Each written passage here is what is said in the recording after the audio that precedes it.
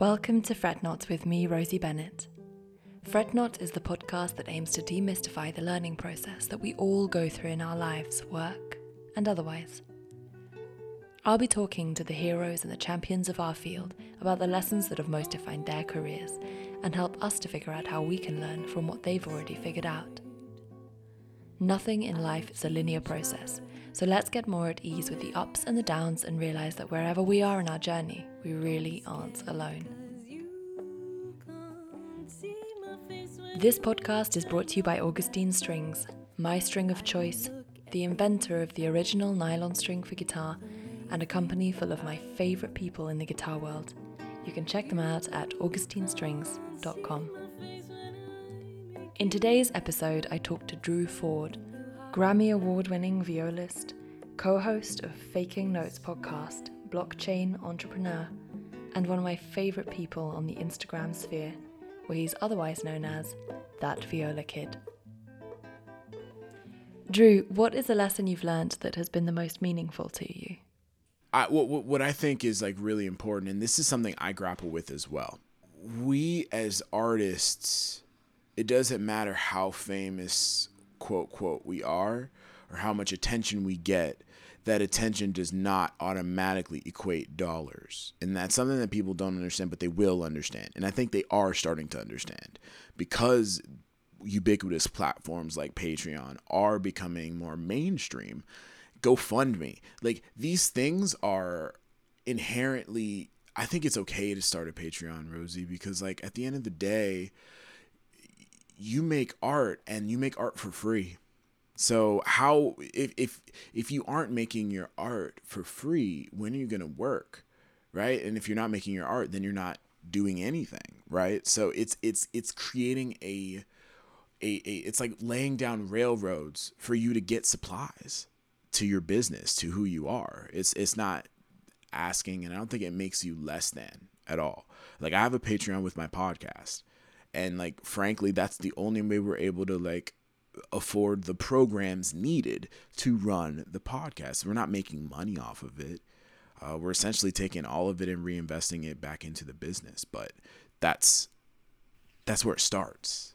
I think one of the problems with our industry is we don't have kind of an open forum for like, this is what we're paid. And I think that's good and bad. It's good because pricing is very difficult because it takes in a lot of factors. How long have you been doing it? What's your prior experience? What have you been paid before? What is the strength of your brand? Do you even want to do it? Like that's all variable and it varies from every person, right? As you said, a 10-year-old is going to be psyched to get $100, but like a 30-year-old who has kids, $100, that's it. You can't even leave the house for less than $400. You know what I mean? Because like you might as well be doing something else with your time. And another factor is when one is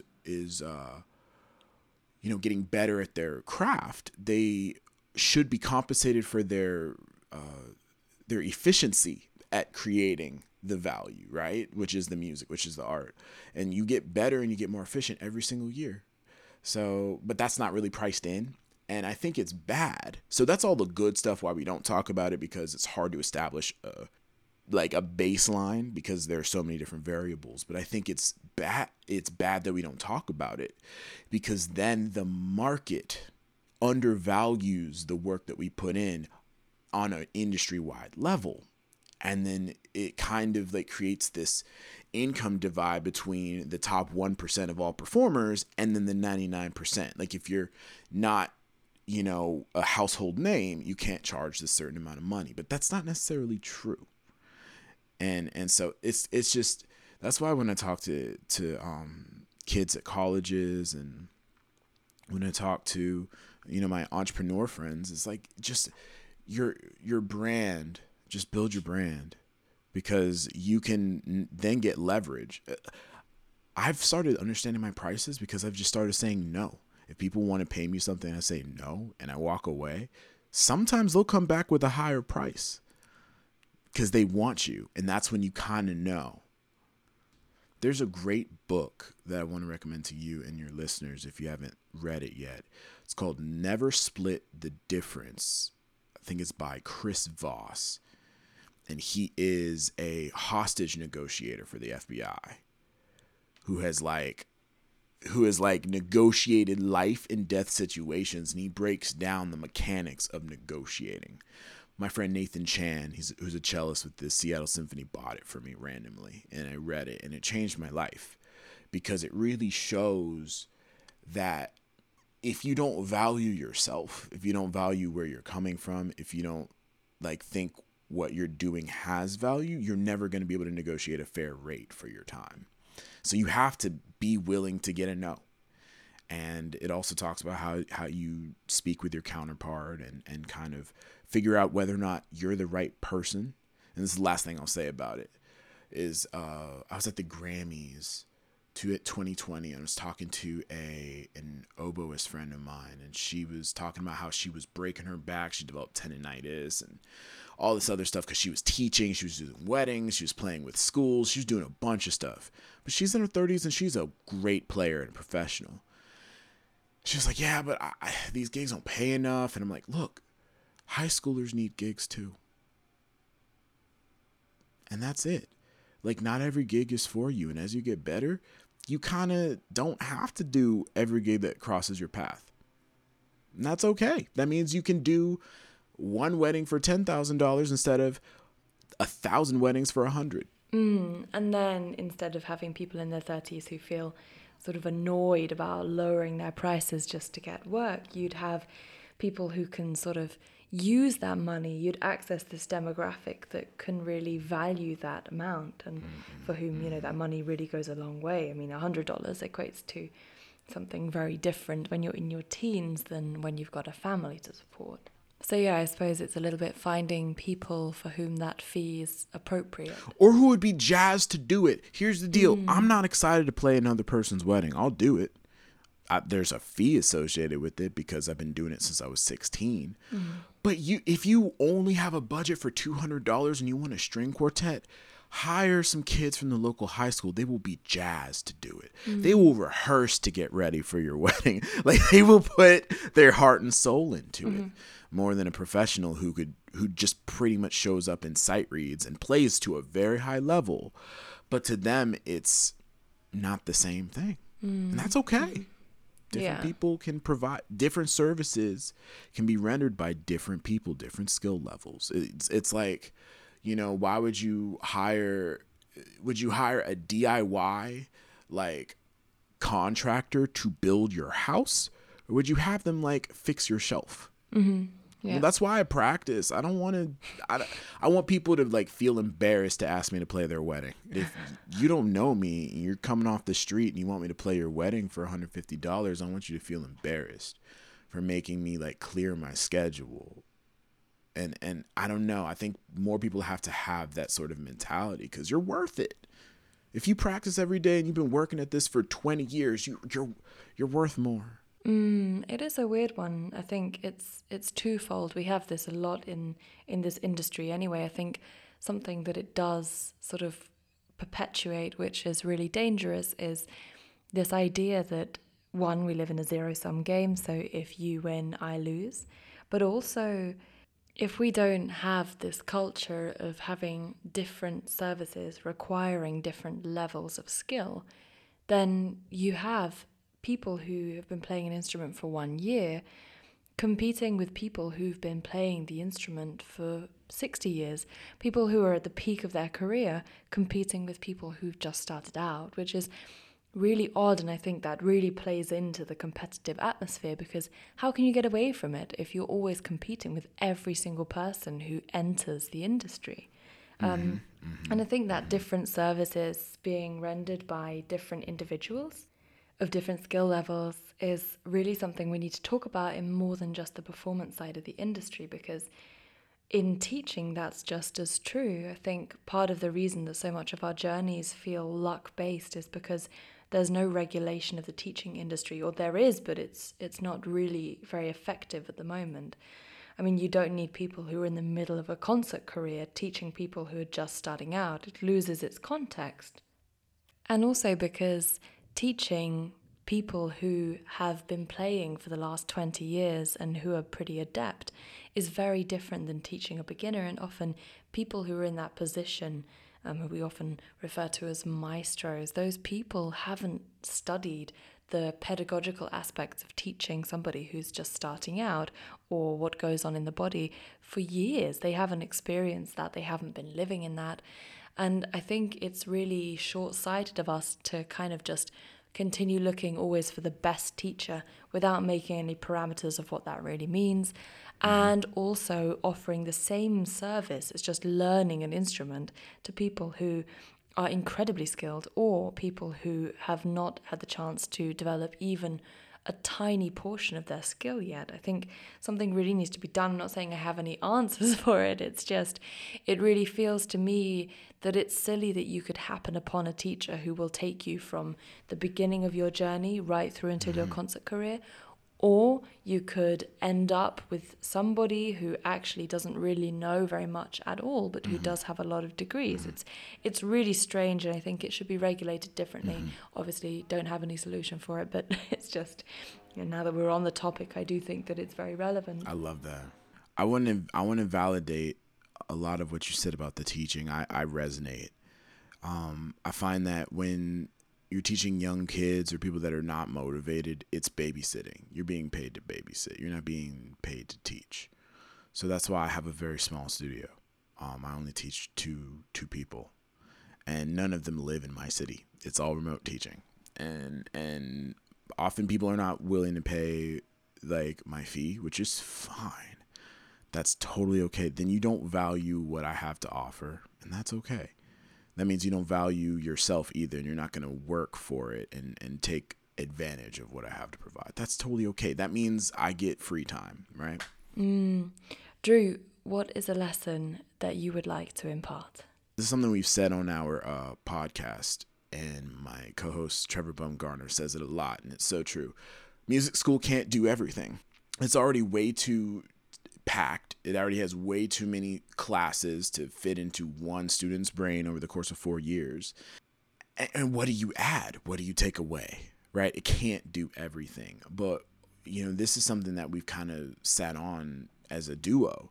It's like, but it should give you the tools to be solvent and to be an entrepreneur. And it should actually teach you that what you're doing, what you're going into, is an entrepreneurial endeavor. It is not a blue collar job path like going and getting your MBA and getting placed at a bank, and then doing learning on the job for JP Morgan Chase and then getting an entry level job there. That's not how this works. So why do we teach it like that's how it works? I don't know. So maybe we fix that. I think there's a lot of people sharing that similar headspace right now. How do we go about fixing that? I think by tempering people's expectations when they go to school, that, you're probably not going to win that orchestra job. You're probably not going to have a successful quartet. You're probably not going to be a soloist. That's okay. How about you figure out what your voice is? Creating more agency within the artist, so more production classes, like so everybody can leave and produce their own EP or album. Allowing them to maybe take, composition, understanding composing, improvisation, tools that will help them be creatives, like literally creatives. What we're producing is robots, is people that can replicate music that's already been written, which is fine. But in that model, you can only exchange your time for dollars. You don't have ownership over the means of production, which can have exponential growth in revenue. If you own an IP, an intellectual property, you can make exponential money. You can make infinite money. John Williams doesn't perform his works. Other people do that for him. And get this, he can have 2 concerts happening at the same time in 2 different continents. If you're just a player, you can't do that. True. Yeah. So I just think that's a fundamental flaw. Mm-hmm. And I'll just mention quickly for our listeners, probably quite important, that you mean composer John Williams, not guitarist John Williams. who, as far as I know, has not yet managed to split himself into two robot-powered entities. But I think, expanding our idea of what is possible as a musician would really help.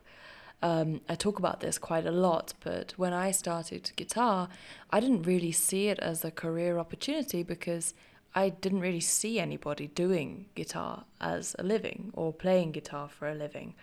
And the bands you hear and the stuff you hear on the radio, you don't really associate it if you've not been brought up with that as a possibility.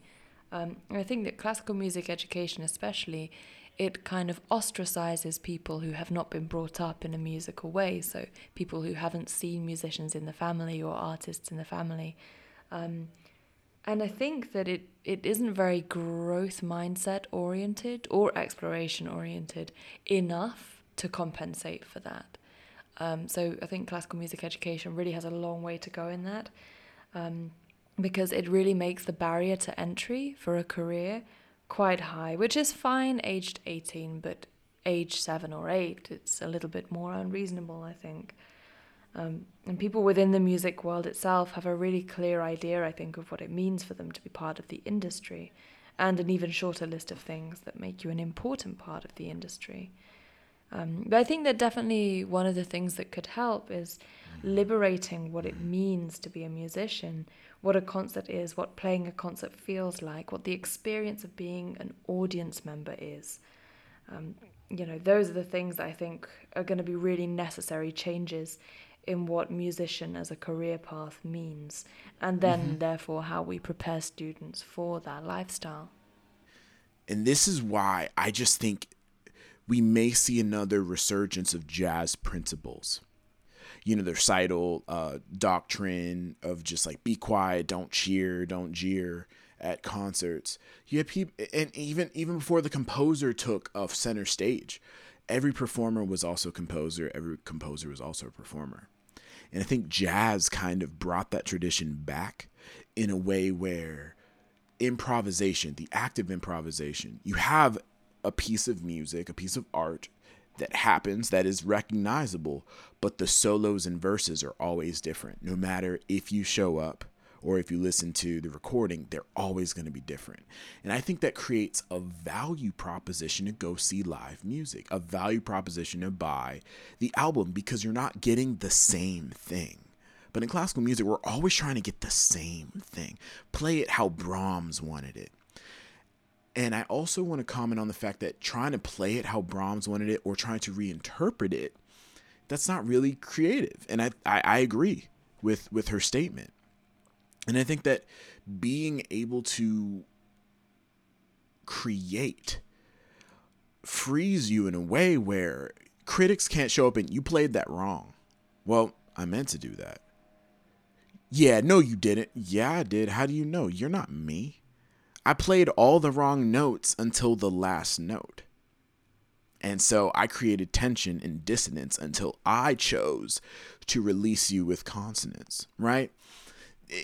It allows this freedom where you're outside of this judgment where like, yeah, you're wrong. You're wrong. That's wrong. That's wrong. That's wrong. You're a winner. You're a loser, right? That disappears. So I think that's where we kind of got to go eventually. I do think one of the issues is that a lot of people do profit from the introduction of this set of rules that falsely require knowledge and research in order to take part in a career that actually is pretty much just based on momentary interactions, personal connections, and this feeling that's innate and indescribable in words. And it means we're presenting music, which is a living, breathing force, as something that has a place almost in academia or that can be studied purely as theory. And I think that we're forgetting what music is and what it serves and who it serves if we treat it as though people can know more about things that you can't possibly know more. It's a museum, and it's from the Liszt tradition. And that happened and occurred before we had electricity. You know, if you go to any modern concert with any modern artist, there is amplification. There are people whispering and talking. And honestly, people self-police. If people are drunk in the back and kind of wilding, everybody else is like, I'm trying to listen, bro. How are you louder than the sound system right now? Come on. Use your inside voice, please. Right? And that works. But for some reason in classical music, we're just so against amplification and advanced acoustics and things like that, because that's not how it was made. That's not how it's intended to be listened to. Then what do you want people to do? There's another thing that people, like concerts, say, put away your phones.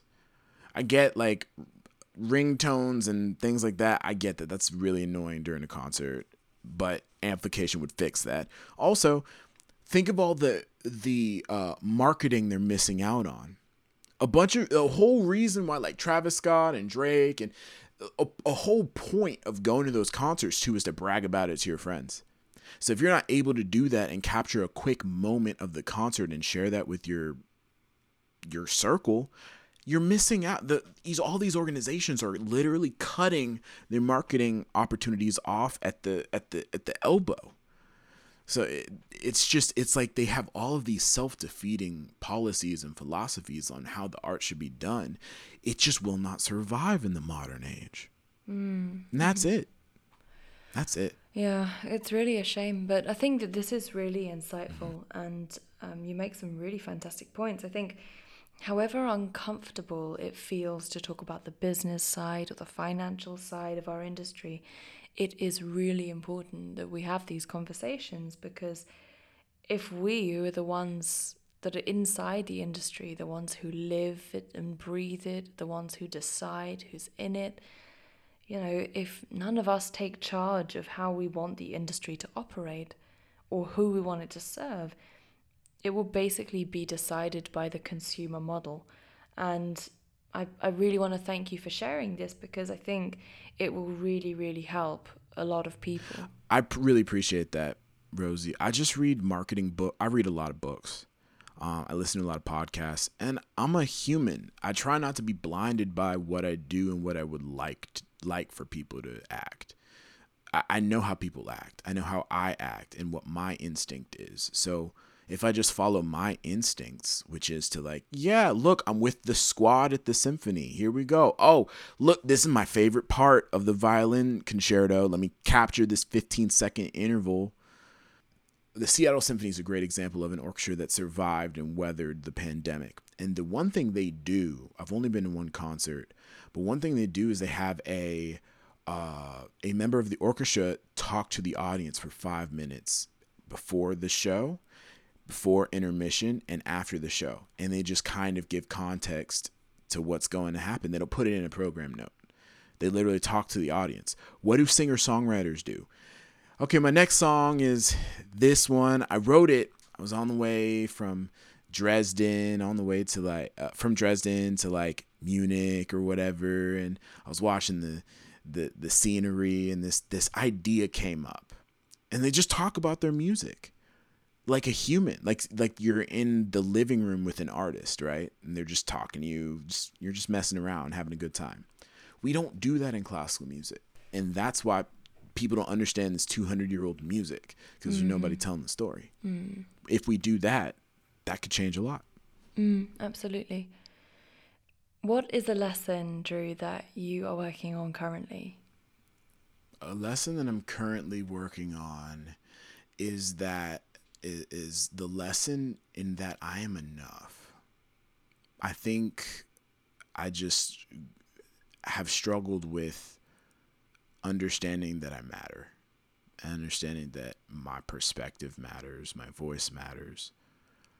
And it's easy to kind of fall back into this idea that you're not necessary. And that's dark, but it's real. And I know a lot of people struggle with that too. But I think I do matter. And I think I need to sit in that more. And I find that by playing my instrument and by sharing my journey, it proves that to be true. It doesn't matter if you're a big voice or a small voice. We all, using our imagination together, will create a better world. And the best ideas don't come from the top. They often come from the bottom, the people closest to the pain. And it's our job, like your job and my job, to uplift the voices of people who are closest to the pain and try to find ways to utilize our platforms to uplift them and their voices, and while also inspiring more people to be brave and understand their power as well. So I'm trying to learn that and get through that's kind of also tied to this pain of being bad at things. I'm trying to be okay with being bad at things, because anything you've never done, you're bad at. But you never grow if you don't spend time being bad at it first. You know, and for me, that's writing lyrics, making beats, producing music, all the things that are going to eventually make me money and hopefully make my kids money one day.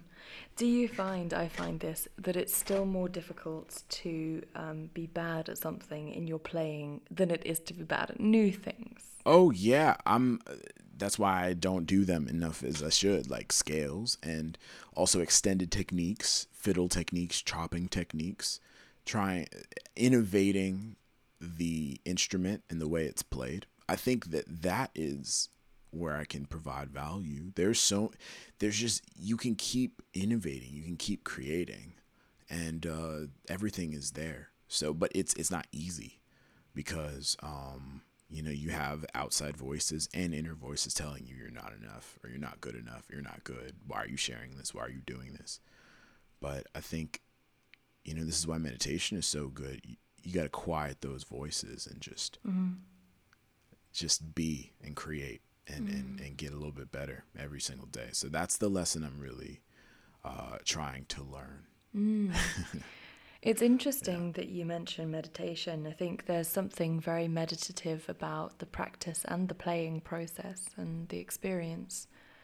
And not that it's relaxing or peaceful in any way, but just, in that it is an opportunity to face your feelings, which is not always easy, and which, if left unattended, can be quite crushing. In fact, I think it's brave facing that. I really think it is.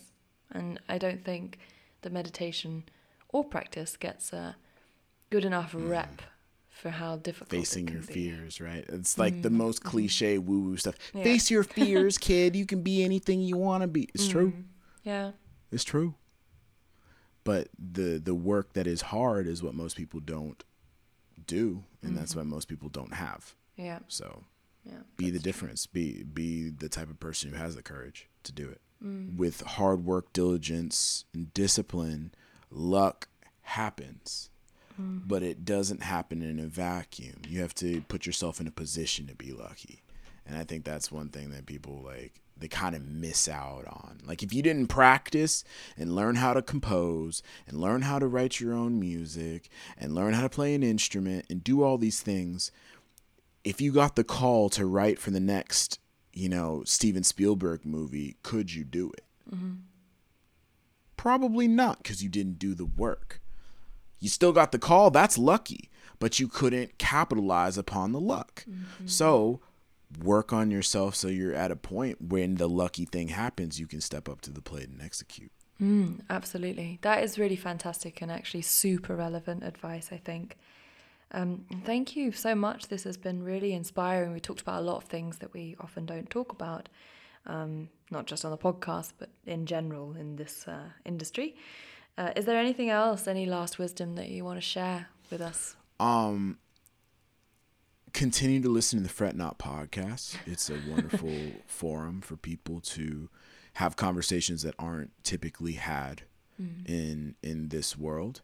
And if you are hungry for more, be sure to check out the Faking Notes podcast. You can get it anywhere where you find your podcasts. My friend Trevor Bumgarner and I, with our producer Daniel Lim, bring in wonderful guests. We're hoping that we can get Rosie in one day. Oh, I would love to. And I think that these conversations are very important. And if you are destined, you feel like you're destined to be a musician, an entrepreneur in this space, you need to listen to our podcast. We will help provide you with tools that'll help you along your way.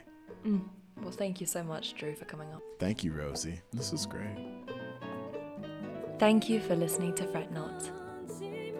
As always, if you enjoyed this episode, please rate and review and like and subscribe to be the first to hear each new episode as soon as it comes out. Join me in 2 weeks' time where I'll be talking to Jack Hanshaw, one of my favourite British players.